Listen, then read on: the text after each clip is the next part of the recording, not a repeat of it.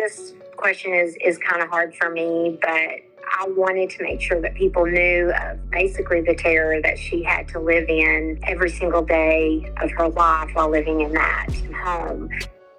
That was Dana, a Dover, Arkansas native and close friend of Loretta Simmons, the second oldest daughter of Gene and Becky Simmons. 17-year-old Loretta was choked to death by her father the afternoon of December 22, 1987, and then buried in a hole in the ground with her mother, 4 of her siblings, and her 3-year-old niece.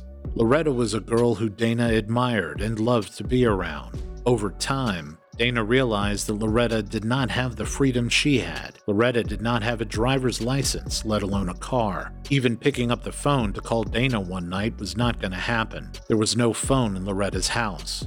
Dana and Loretta had almost an unbreakable friendship. They hung out all the time in school, and during the rare times Loretta was allowed to leave the house, she usually was with Dana, but that was often tricky. She wasn't allowed to go and say, I'm going to go stay the night at so-and-so's house. See you later. It was never like that. Because I would always ask her, why don't you come over to the house? Why don't you, come over here? But she had told me that, she was only allowed out of the house when it had something specifically to do with school. Dana and Loretta had to get creative to see each other outside school functions. They'd sometimes cook up a cover story so that Loretta could hang out with Dana. She knew that girl time was cathartic for Loretta because her friend lived such a sheltered life. Whenever we wanted to go hang out, or there was a group of us that were going to meet in Russellville or something like that. And Russellville's, that's where a lot of us from Dover would go. We would go cruising on a Friday night or Saturday night. But there was a few times I remember when I was driving my car, I had a little Volkswagen Bug. We would just drive around town, cruise on 4th Street, and just laugh and have the best time ever. So Loretta was never allowed to spend the night at Dana's house, but Dana did spend the night at Loretta's house once. Dana isn't exactly sure when that was, but it was less than a year, perhaps only a few months, before Loretta and her family were killed. I do remember getting there to her house. I drove my car and followed the bus up, and she always had to ride the bus to be with her little siblings. And so all of us got in the house. I met her mom, and we were in the dining room when we first got there. Everybody was talking. Her mom was just as sweet as could be. And, we were in the kind of a dining room area, which was right next to their kitchen. And I remember us all, laughing, talking, cutting up, her mom's smiling, the kids are smiling, Loretta and I are smiling, just having a good time. Then a car pulled up, and the fun was over. The laughter stopped. All those smiles disappeared. What Dana observed in that house after Loretta's father came home remains imprinted in her memory, and she never went back. Presented by the Arkansas Democrat-Gazette, you're listening to The Devil of Pope County, America's worst family massacre.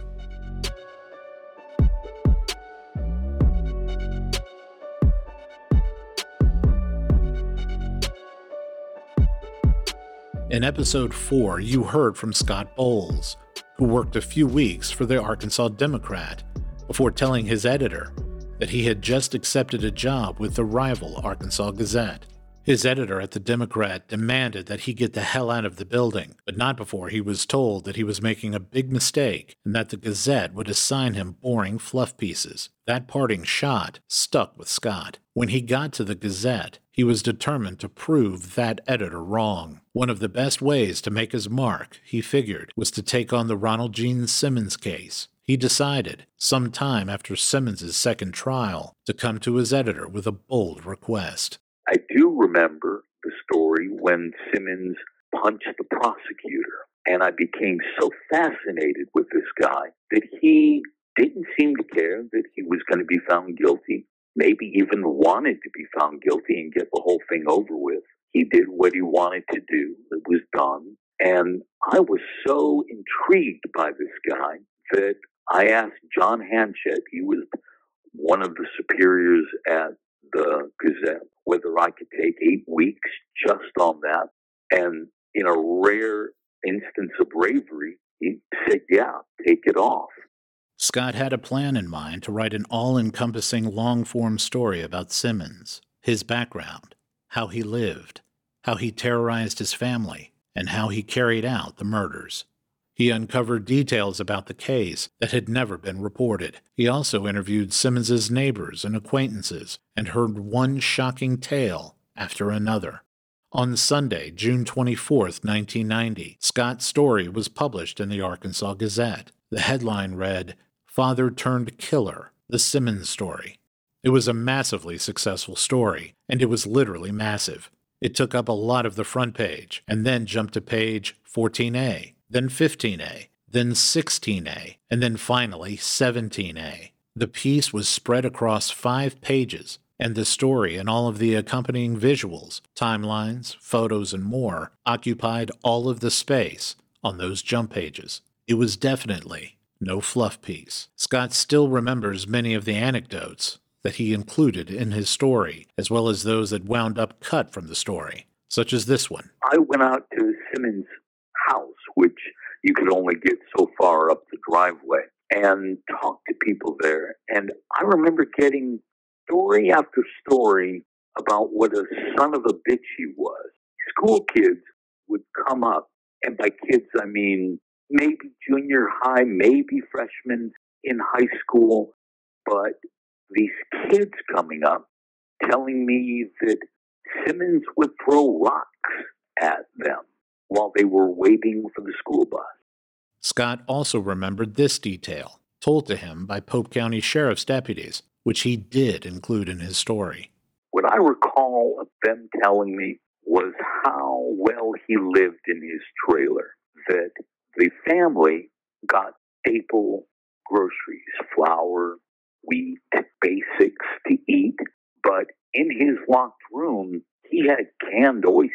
He lived as well as you can live in a trailer in Russellville. There was one other detail Scott included in his Father Turned Killer piece, one that struck me and undoubtedly many others who read it. Scott described the reaction of Patrick McNulty Sr., the father of Dennis McNulty, Sheila's husband, when he first heard about the Russellville shootings, which was the first piece of news that broke about the Simmons slayings. Patrick was at home with his family on December 28, 1987, when a local news segment aired that his son's father-in-law had gunned down 6 people. Patrick knew that his son Dennis had taken Sheila, 7-year-old Sylvia, and 1-year-old Michael to the Simmons house the day after Christmas. Dennis had told him they were going to spend the night there and that they would spend the following day, the 27th, in Little Rock. Patrick had not heard from his son since Christmas, and when he saw that news broadcast, he got in his car and drove to Dennis's house in Camden. There was not a single light on in the house. There was no trace of anyone. Not only that, but it had rained over Christmas, so the ground was soft and muddy. There were no tire tracks, so no one had been at the home since the family left for Dover. That was the moment that Patrick realized his son, daughter-in-law, and grandchildren were likely dead.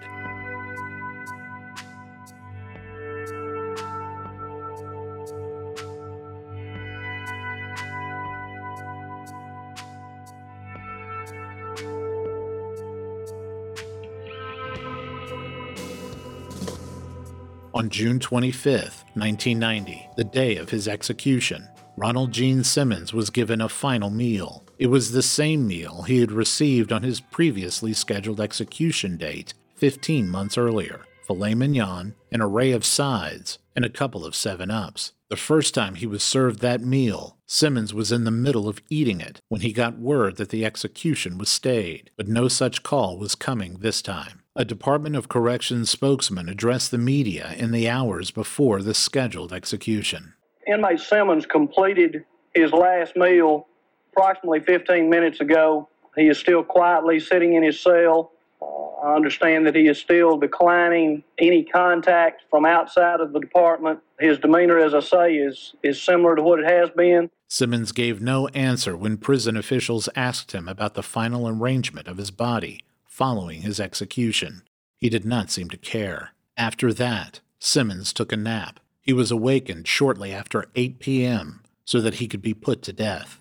Among the 14 execution witnesses were his 2 attorneys, Pope County Sheriff Jim Bolin, Prosecutor John Bynum, and Arkansas Attorney General Steve Clark. There were also 2 members of the media among the witnesses, Bill Simmons of the Associated Press, who was not related to the condemned, and Scott Bowles of the Gazette. It took some maneuvering for Scott to get that last seat. Oh, I love this story. So Simmons was so big, everybody wanted a piece of that story. So we knew that all of the press outlets would vote for themselves. So we needed at least one extra vote beyond our own.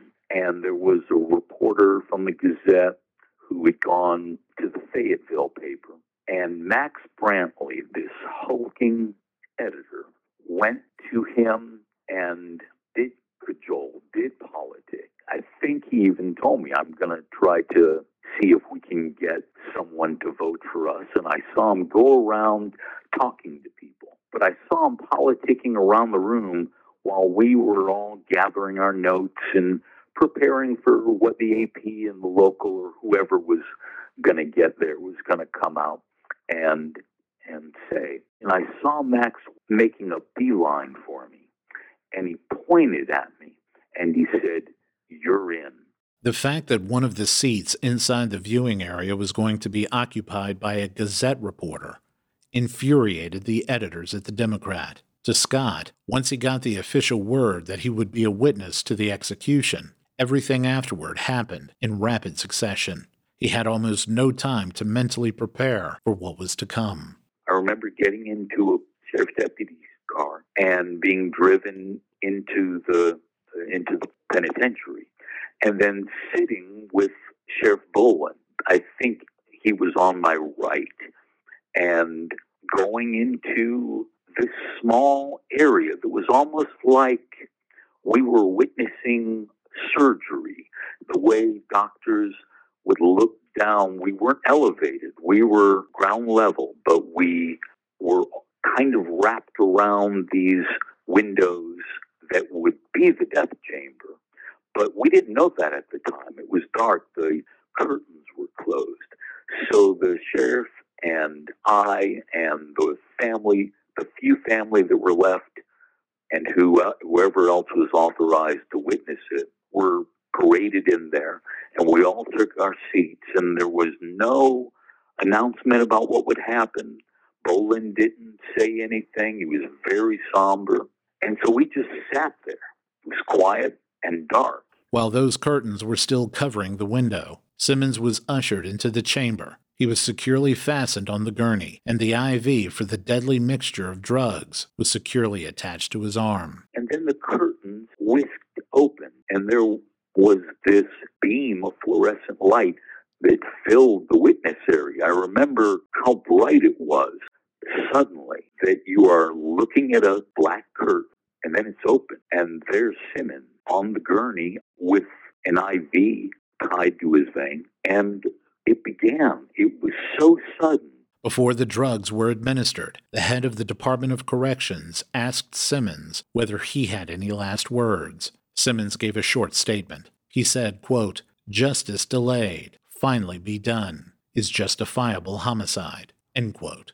The deadly liquids entered intravenously, and Simmons soon lost consciousness. Witnesses later said they saw Simmons twitch at least a couple times. Eventually, Simmons turned blue and was pronounced dead. The entire process took 17 minutes. Arkansas Attorney General Steve Clark was seated near Bowles. Simmons was only the second inmate executed in Arkansas since 1964. The previous inmate was executed by electric chair. Steve Clark witnessed that one too, and it took place just 1 week before Simmons's execution. So the death chamber at the Cummins unit had to be converted from a room with an electric chair to a room containing a gurney and IV equipment.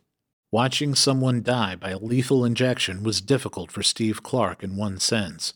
When that method is used, the condemned man loses consciousness early, but he doesn't lose his life until several minutes later. Death was no heartbeat. And so we had death in seconds, but we had heartbeat for minutes. And, and that was, we hadn't calculated that. And the minutes seemed like hours. He called the process of death by injection painfully long, and that's the memory that sticks with him the most when he thinks about his direct involvement in this case. It was not standing in front of the 7 justices of the Supreme Court. It was not the press conferences or calling Simmons a scumbag. It was watching him die a slow death. As for Scott Bowles, he said the entire scene was nothing like he had imagined. It was eerily non-dramatic. It was the most peaceful thing besides a couple twitches in Gene's body. It was as if a dog had been put to sleep, but with much less sorrow. It was amazing how quickly it happened and went. After it was over, the full media were assembled outside. After the official announcement of death was made, a few of the witnesses walked to the microphone, including AP reporter Bill Simmons. During the process of administering the chemicals, it appeared that Mr. Simmons nodded off at around 9:03 or 9:04 p.m. After about 9:10, Mr. Simmons appeared to not cough any longer, appeared to not breathe anymore. Doc Irwin, one of Simmons's defense attorneys, also addressed the media. He said that he and his co-counsel, John Harris, from the very beginning, honored their client's request to be executed without any interference from them. In the last analysis, we believe we did what our client asked us to do, believing that it was his right to say what he wanted done with his case. Simmons's body was unclaimed by his family. On June 27, 1990, he was buried in a pauper's grave outside Grady, a city with a population of about 300 people.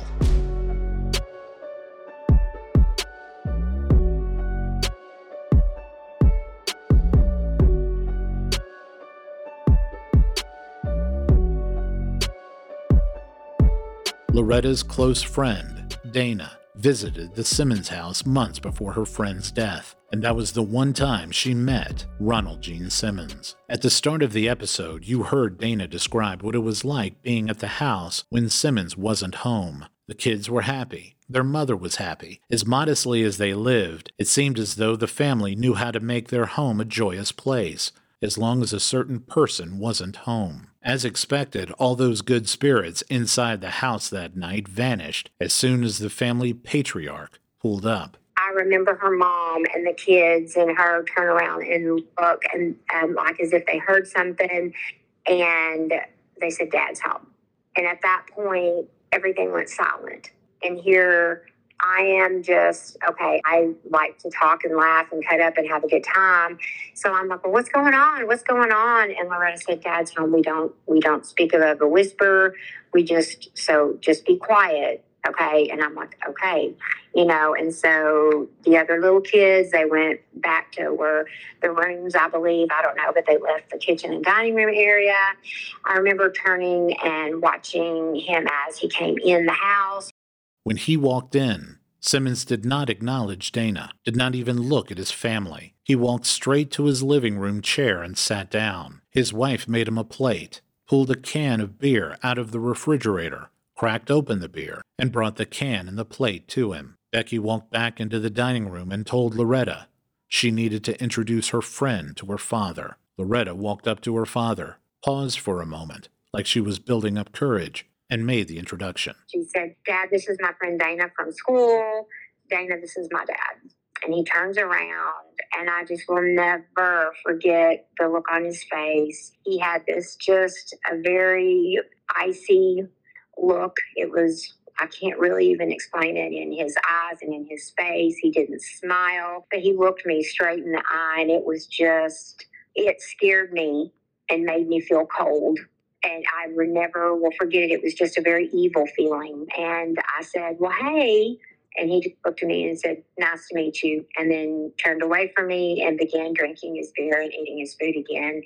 Before she met him, Dana had no idea the kind of monster Simmons was, but she had some idea the moment he made eye contact with her. That was a very, even right now my my chest feels tight just because it was such an eerie thing for me to see somebody. I'd never seen anybody that close that looked that evil. That wasn't the only thing that shook Dana that night. After she and Loretta retreated to Loretta's bedroom to do their homework, Dana noticed the deadbolts on her friend's bedroom door. I remember looking up like I was going to get up and go to the bathroom. And I remember looking at her door, and there were 3 deadbolts on the inside of her bedroom door. I was a teenager. I really didn't think about what that could possibly mean at that moment, but I knew that it wasn't good.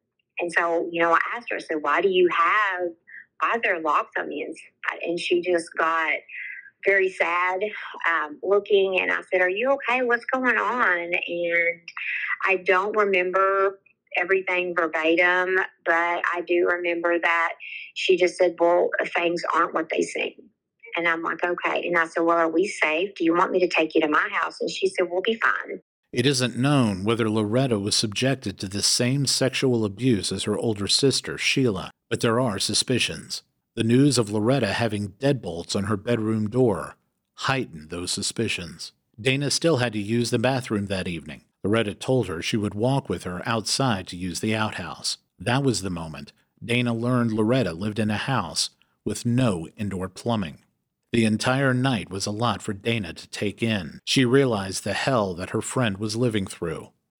During the night, Loretta continued to share one dark secret after another with her friend before they fell asleep. Dana went home the following morning and talked to her parents about her night. Dana's younger sister was listening to the conversation, and she spoke up. She knew Loretta's younger siblings, and they too had disturbing stories to tell about living in that house on Mockingbird Hill. She said the younger Simmons children told her that they would go to one of their various hiding places on the property to get away from their father.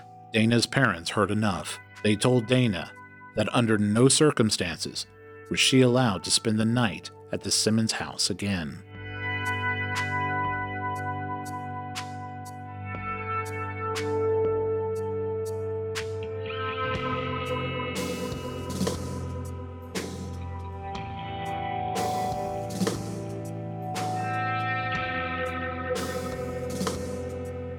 Months later, the day the news broke of the bodies being pulled from the property, Dana, who like many teenagers liked to sleep in on days she did not have school, was awakened that afternoon by her grandmother. She told Dana that her mom was on the phone.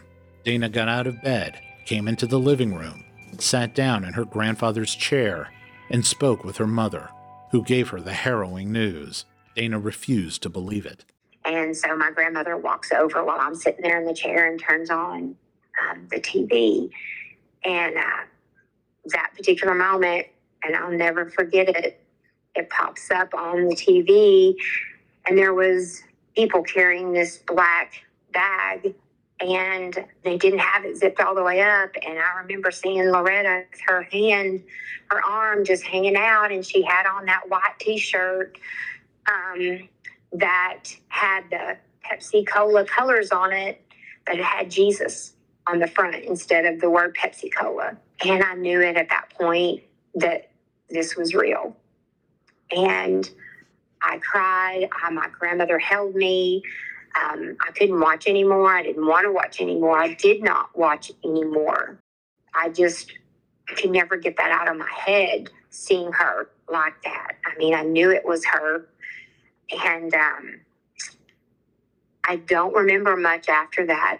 During the next several days and weeks, various outlets, including the New York Times and producers from Geraldo Rivera's syndicated talk show, reached out to Dana to interview her. Her mother and grandmother fielded those calls and turned them down on Dana's behalf. She never granted an interview request until now, 36 years later.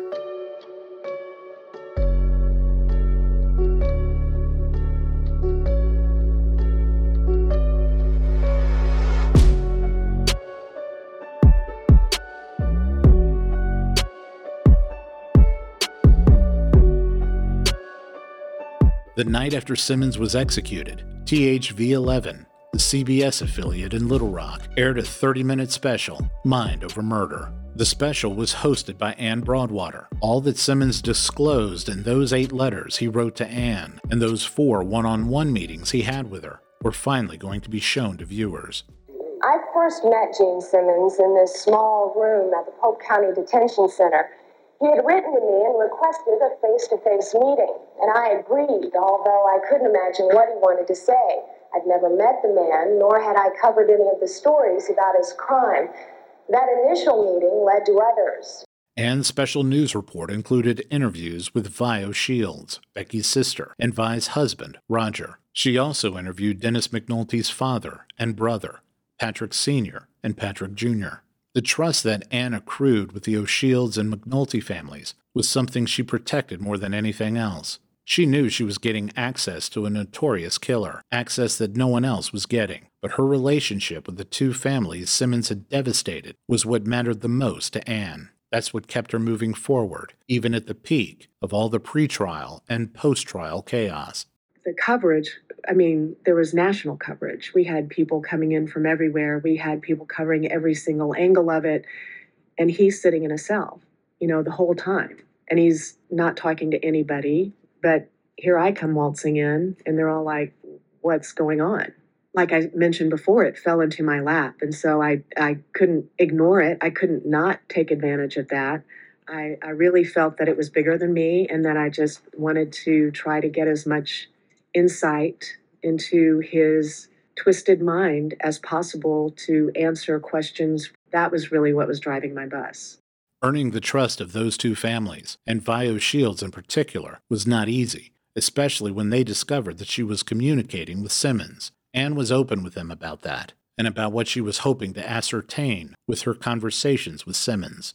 I don't know if he knew that I was talking to Viola O'Shields. She had reached out to me, and in the beginning that was kind of a dance, because I think that she too was skeptical about what I was doing and what my intentions were. So I think after we had talked a couple of times, I think she began to trust me and see that I was on her side and trying to find out what I could, and started asking them, what do you want to know? I will do my utmost to get that out of him before he goes. In spite of Ann's efforts, there was little she could get out of Simmons. Ann would say that when she headed into a meeting with Simmons, she knew she had to play his game. He was intense and uncompromising. He set the rules. Ann said she came out of those meetings completely drained. It was like her brain ached afterward.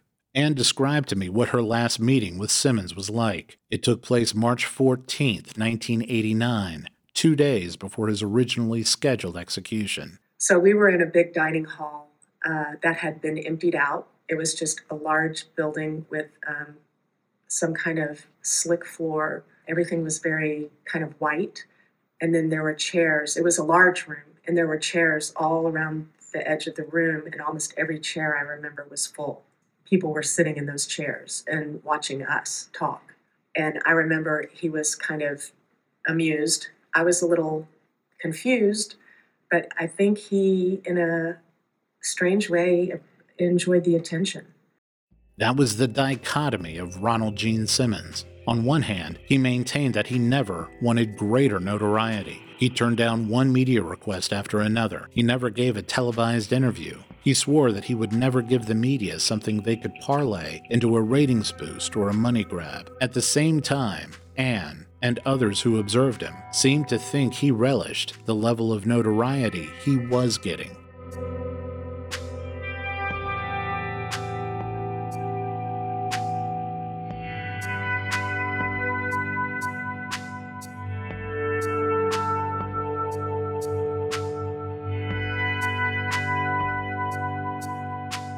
Ann did ask Simmons more than once why he did what he did. Why did he kill his family? He gave her a 2-word answer: family problems. The casualness of that answer astounded her. In thinking about that, I don't know the arc of his thought process of what he allowed himself to remember. If in his own mind he was able to go back to the scenes that he was responsible for, the carnage, I don't know. It wasn't an emotional thing that when he said it, it was just matter of fact. Like, It's almost like that gave you insight into how he compartmentalized it and how he thought of it.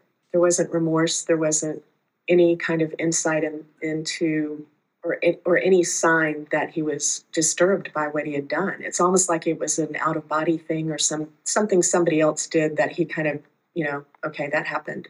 That's another example of how ill he was. I mean, I don't think how could you ever be in that situation and just chalk it up to family problems? During their last meeting, Simmons did show emotion. Anne asked whether he missed his family. His eyes welled up, and he nodded his head. I really think that's the only time I ever saw any kind of remorse, any kind of glimpse of understanding of what he had done. It was like a crack in the shell, kind of. I really think that I was shocked. I remember seeing that and then thinking, is that really what I'm seeing? Because I hadn't seen that. And then I did a check. Yep, that's what he's doing. Never saw it again, never saw a glimpse of it before, ever. Anne was never interested in writing or publishing a book. She was not interviewed on 2020. She did not appear on A Current Affair or any other syndicated news magazine show that was on the air at the time. They were known to pay fees to people for appearances. Anne refused to go that route. As I'm sitting here talking about him, but I really felt like anything that would, if I tried to help sensationalize him in any way, I thought that would be wrong. I did not see it as, oh, lucky me, I'm the reporter who gets to tell this story. I was like, oh my God, I'm the reporter who has to tell this story. And never looked at it as being anything other than that. Anne told me that she always had the O'Shields and McNultys in mind from the moment she agreed to meet Simmons, and they thanked her for the work she did by writing letters to her after the special aired, letting her know they appreciated how honestly and delicately she presented their side of the story. In the special, Vi and Roger recalled to Anne how they learned that Sheila's daughter, Sylvia, was her father's daughter. Vi did not find out until many years after Sylvia was born. Here she is describing the first time she saw Sheila with her daughter. And I just looked and I said, yours? She said, yes, real proud, and put her head down. And Becky said, I told her, does she know the father? She said, yes, but we didn't push him for marriage. Becky and Sheila were not forthcoming with Vi at first, but eventually, Becky spilled everything to her and Roger. Sometime later, the O'Shields were finally able to talk to Becky candidly about Sheila and Sylvia during a trip to Dover when Simmons wasn't home. That's when she broke down. She cried and just told me everything. Everything. I don't know how it started. She just started blubbering out. She says, Sheila's baby is Jean's. And it just came flowing out of her. Patrick McNulty Jr., Dennis's brother, told Anne in the same special that he and his family never knew the full story of who Sylvia's father was. Dennis never told them. I could tell there was something in the back of his mind that was bothering him that he wanted to tell me. And he never did. Now, I learned from my mother that it was about Sylvia. He had told us that Sheila had been raped and couldn't give up the child.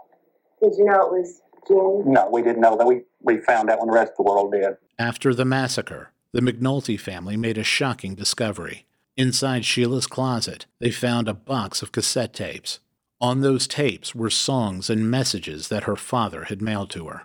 He was taping country western music. It was very poor quality. He was probably taping it off of a radio itself because you could hear background noises.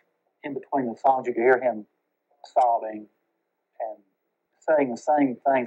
You lied to me and so forth. All that were in between the songs. So and it's been going on for years. Tapes. Yeah. So that it was something he'd thought about for years. Interspersed between the tape, he would say like, "You lied to me, Sheila. You could have had the best of both worlds, but now it's too late." He just was trying to torture her. She wasn't there for him to make miserable, so he made her miserable at home by sending her these tapes. From the sound of the voice and the songs that he played, it was, "You done me wrong," type song.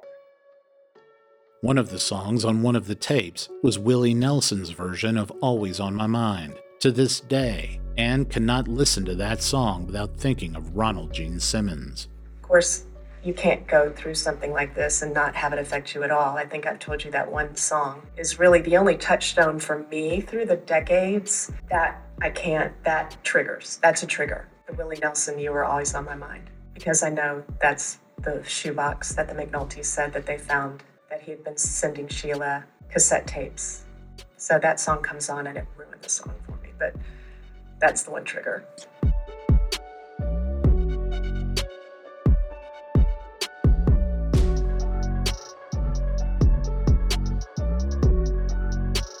Very few people have had to deal with that constant replay of unpleasant memories related to this case the way Dana has.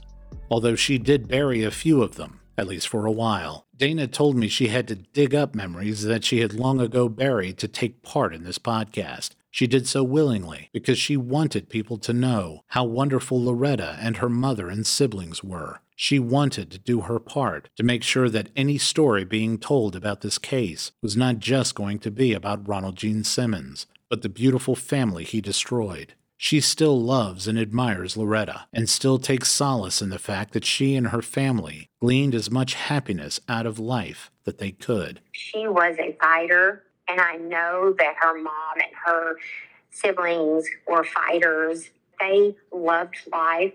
They desperately wanted to be happy and to live life the way that life was meant to be lived. And you knew that when you were around them. And it was a wonderful, joyful, honestly, time with them. That family was sweet and kind and loving and generous. Ronald Gene Simmons is a name that sends shivers down the spines of Arkansans who remember living through the events of 1987, but it does not seem to be a name that many people outside of Arkansas think of whenever they list the most infamous killers of the past. One reason why that might be such an oddity is that Simmons, who went by his middle name, Gene, shared the name of a rock star who literally dresses up as a demon on stage. Even still, the Arkansas Gene Simmons is not that well known, at least not outside Arkansas and maybe Otero County, New Mexico. I bring this up not because I feel as though Simmons should have more notoriety. I tend to think, and I'm far from alone on this, that there is justice in the fact that his name and face aren't so widely known. But the question remains. I posed that question to a few of my guests and mentioned a few killers who were responsible for dozens of body bags being filled in the areas they roamed. I specifically mentioned Jeffrey Dahmer, John Wayne Gacy, and Ted Bundy. I chose those three because, like Simmons, they all had that extra sinister signature that elevated their criminal profiles. Dahmer was a cannibal. Gacy targeted mostly teenage boys and buried his victims underneath his house.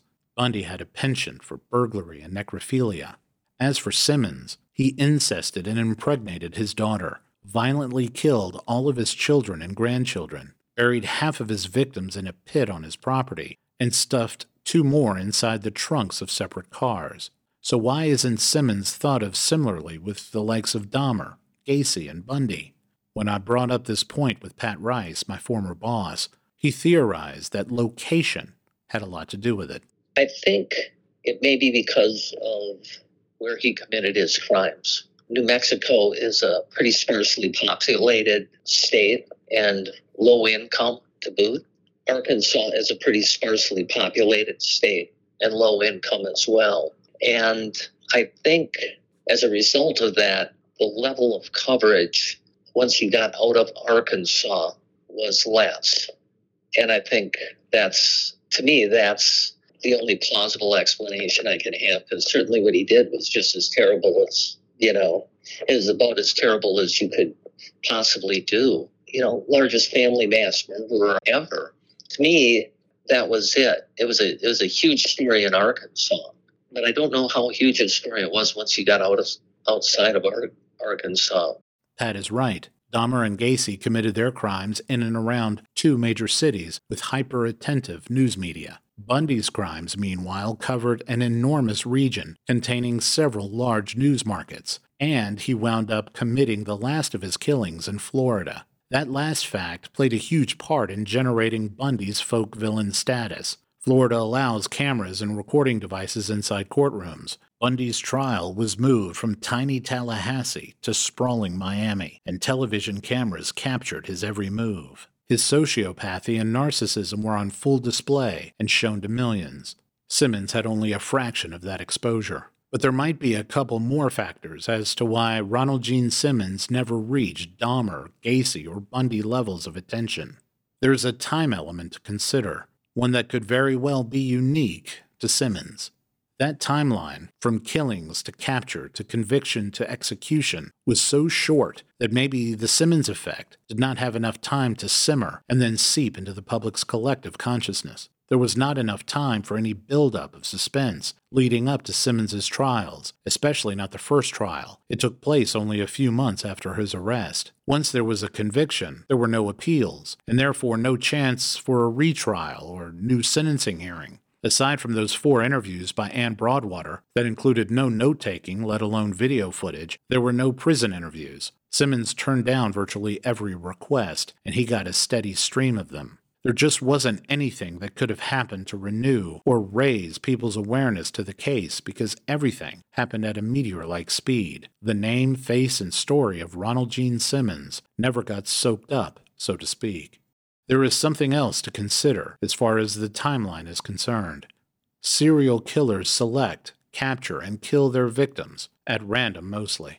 They usually do so during an extended period of time, or at least they did before DNA testing came along.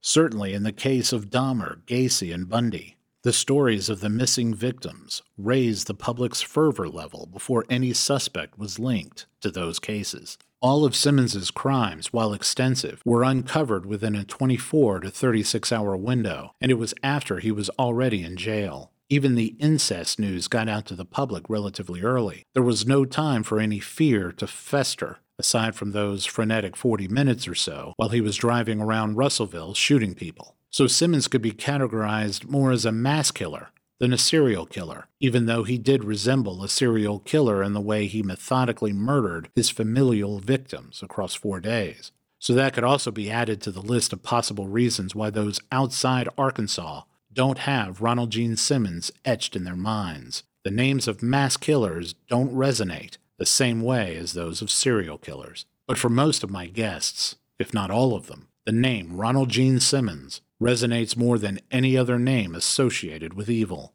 Without any urging at all, Scott Bowles, who covered crime all over the country, from Dover to Detroit to the District of Columbia, compared Simmons to Dahmer. Simmons murdered 16 victims, Dahmer 17. And to Scott, one is far worse than the other, and it isn't the one you probably think. Detroit would send me to cover Dahmer, and before I told USA Today I'm going to have to quit because I'm not going to do crime anymore, they had me cover Columbine. They had me cover the Paducah, Kentucky school shooting. And for all the crime that I covered, nobody comes close to Simmons. Simmons is the most evil creature I've ever experienced. And I was at Dahmer's apartment building, and Simmons has Dahmer beat by a mile.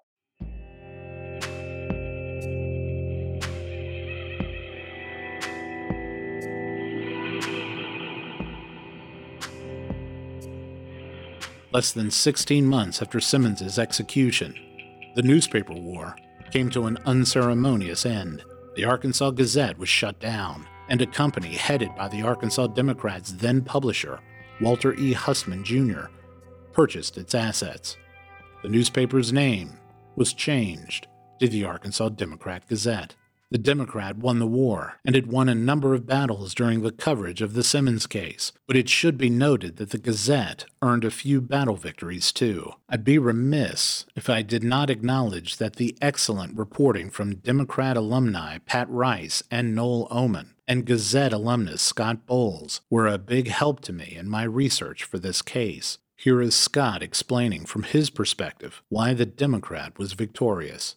And credit to the Democrat. They got into the fight, and Gannett, which bought the Gazette when I was there, Gannett is not into newspaper wars. Gannett is into newspaper mergers, joint operations. operating agreements, truces. Gannett is not a fighting corporation. Hussman, boy, they were as tough as journalists can be in Arkansas. They really were. And the Gazette did have a bit of ego to it and considered itself kind of like the Times.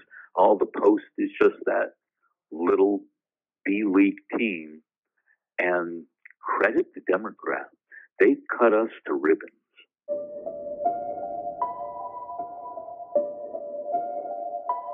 As I alluded to earlier, Scott Bowles went on to continue his magnificent career in Detroit, where he lived through another newspaper war between the news and free press, and in Washington, D.C., where he wrote for the Washington Post. The two-time Pulitzer finalist eventually moved to the West Coast and landed with Gannett-owned USA Today. Not long after he got there, Scott was no longer interested in writing stories about murder and mayhem. There was an angst to crime writing that I didn't expect, didn't know was going to happen. And I still have no interest. I became a crime writer after the execution, and it weighed on me. I did it for a decade and a half, and I will never go back to it. When I left crime writing, I went to USA Today wanting the fluffiest job, wanting what Bob Letkin said, the fluffiest news I can find. So I became a movie critic at USA Today. I will never cover crime again. I am not interested in what the worst people can do. Scott says he remains proud of the work he did at the Gazette and on the Simmons case, but it came with a cost. Since witnessing Simmons's execution, he suffers from recurring nightmares. The irony of that can't be understated. Simmons gave a lot of people nightmares, but Simmons's early death meant he did not have to suffer long from his nightmares. Scott shared some of his thoughts on that. Simmons kind of made me a cynic about everything. They say that when you witness an execution, you'll be against the death penalty, and I am, but not for the reasons that I think they mean. Simmons died so peacefully. Can there really be a man this vile who lives this way and dies the way he wanted to die? Simmons got everything he wanted. He wanted to live on canned oysters, and he got to do that. He wanted to rape his daughter, and he did that. He wanted to die as if you were in a hospital getting IV fluids to get you hydrated again. To go to sleep and then die, that's not justice. Simmons called his shots right until the end. The last thing he had any control over was the speed of his execution. You could say he played an active role in becoming the fastest person executed since the reinstatement of the death penalty.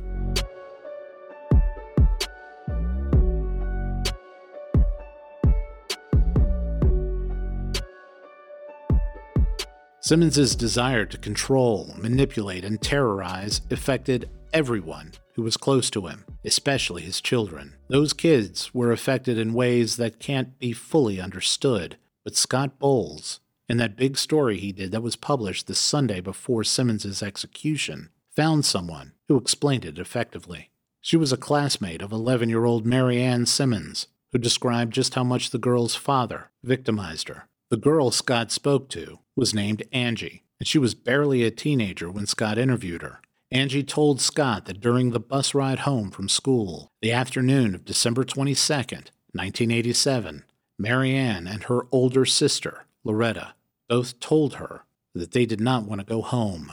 They were serious about that. Angie could see it on their faces.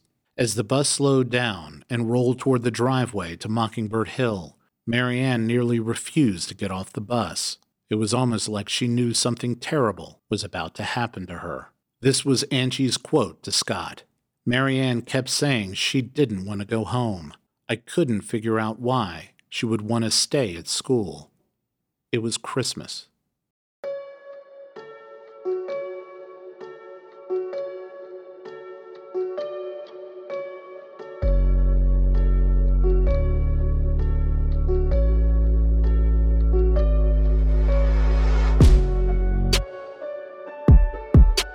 Thank you for listening. If you liked The Devil of Pope County, please leave a rating and review.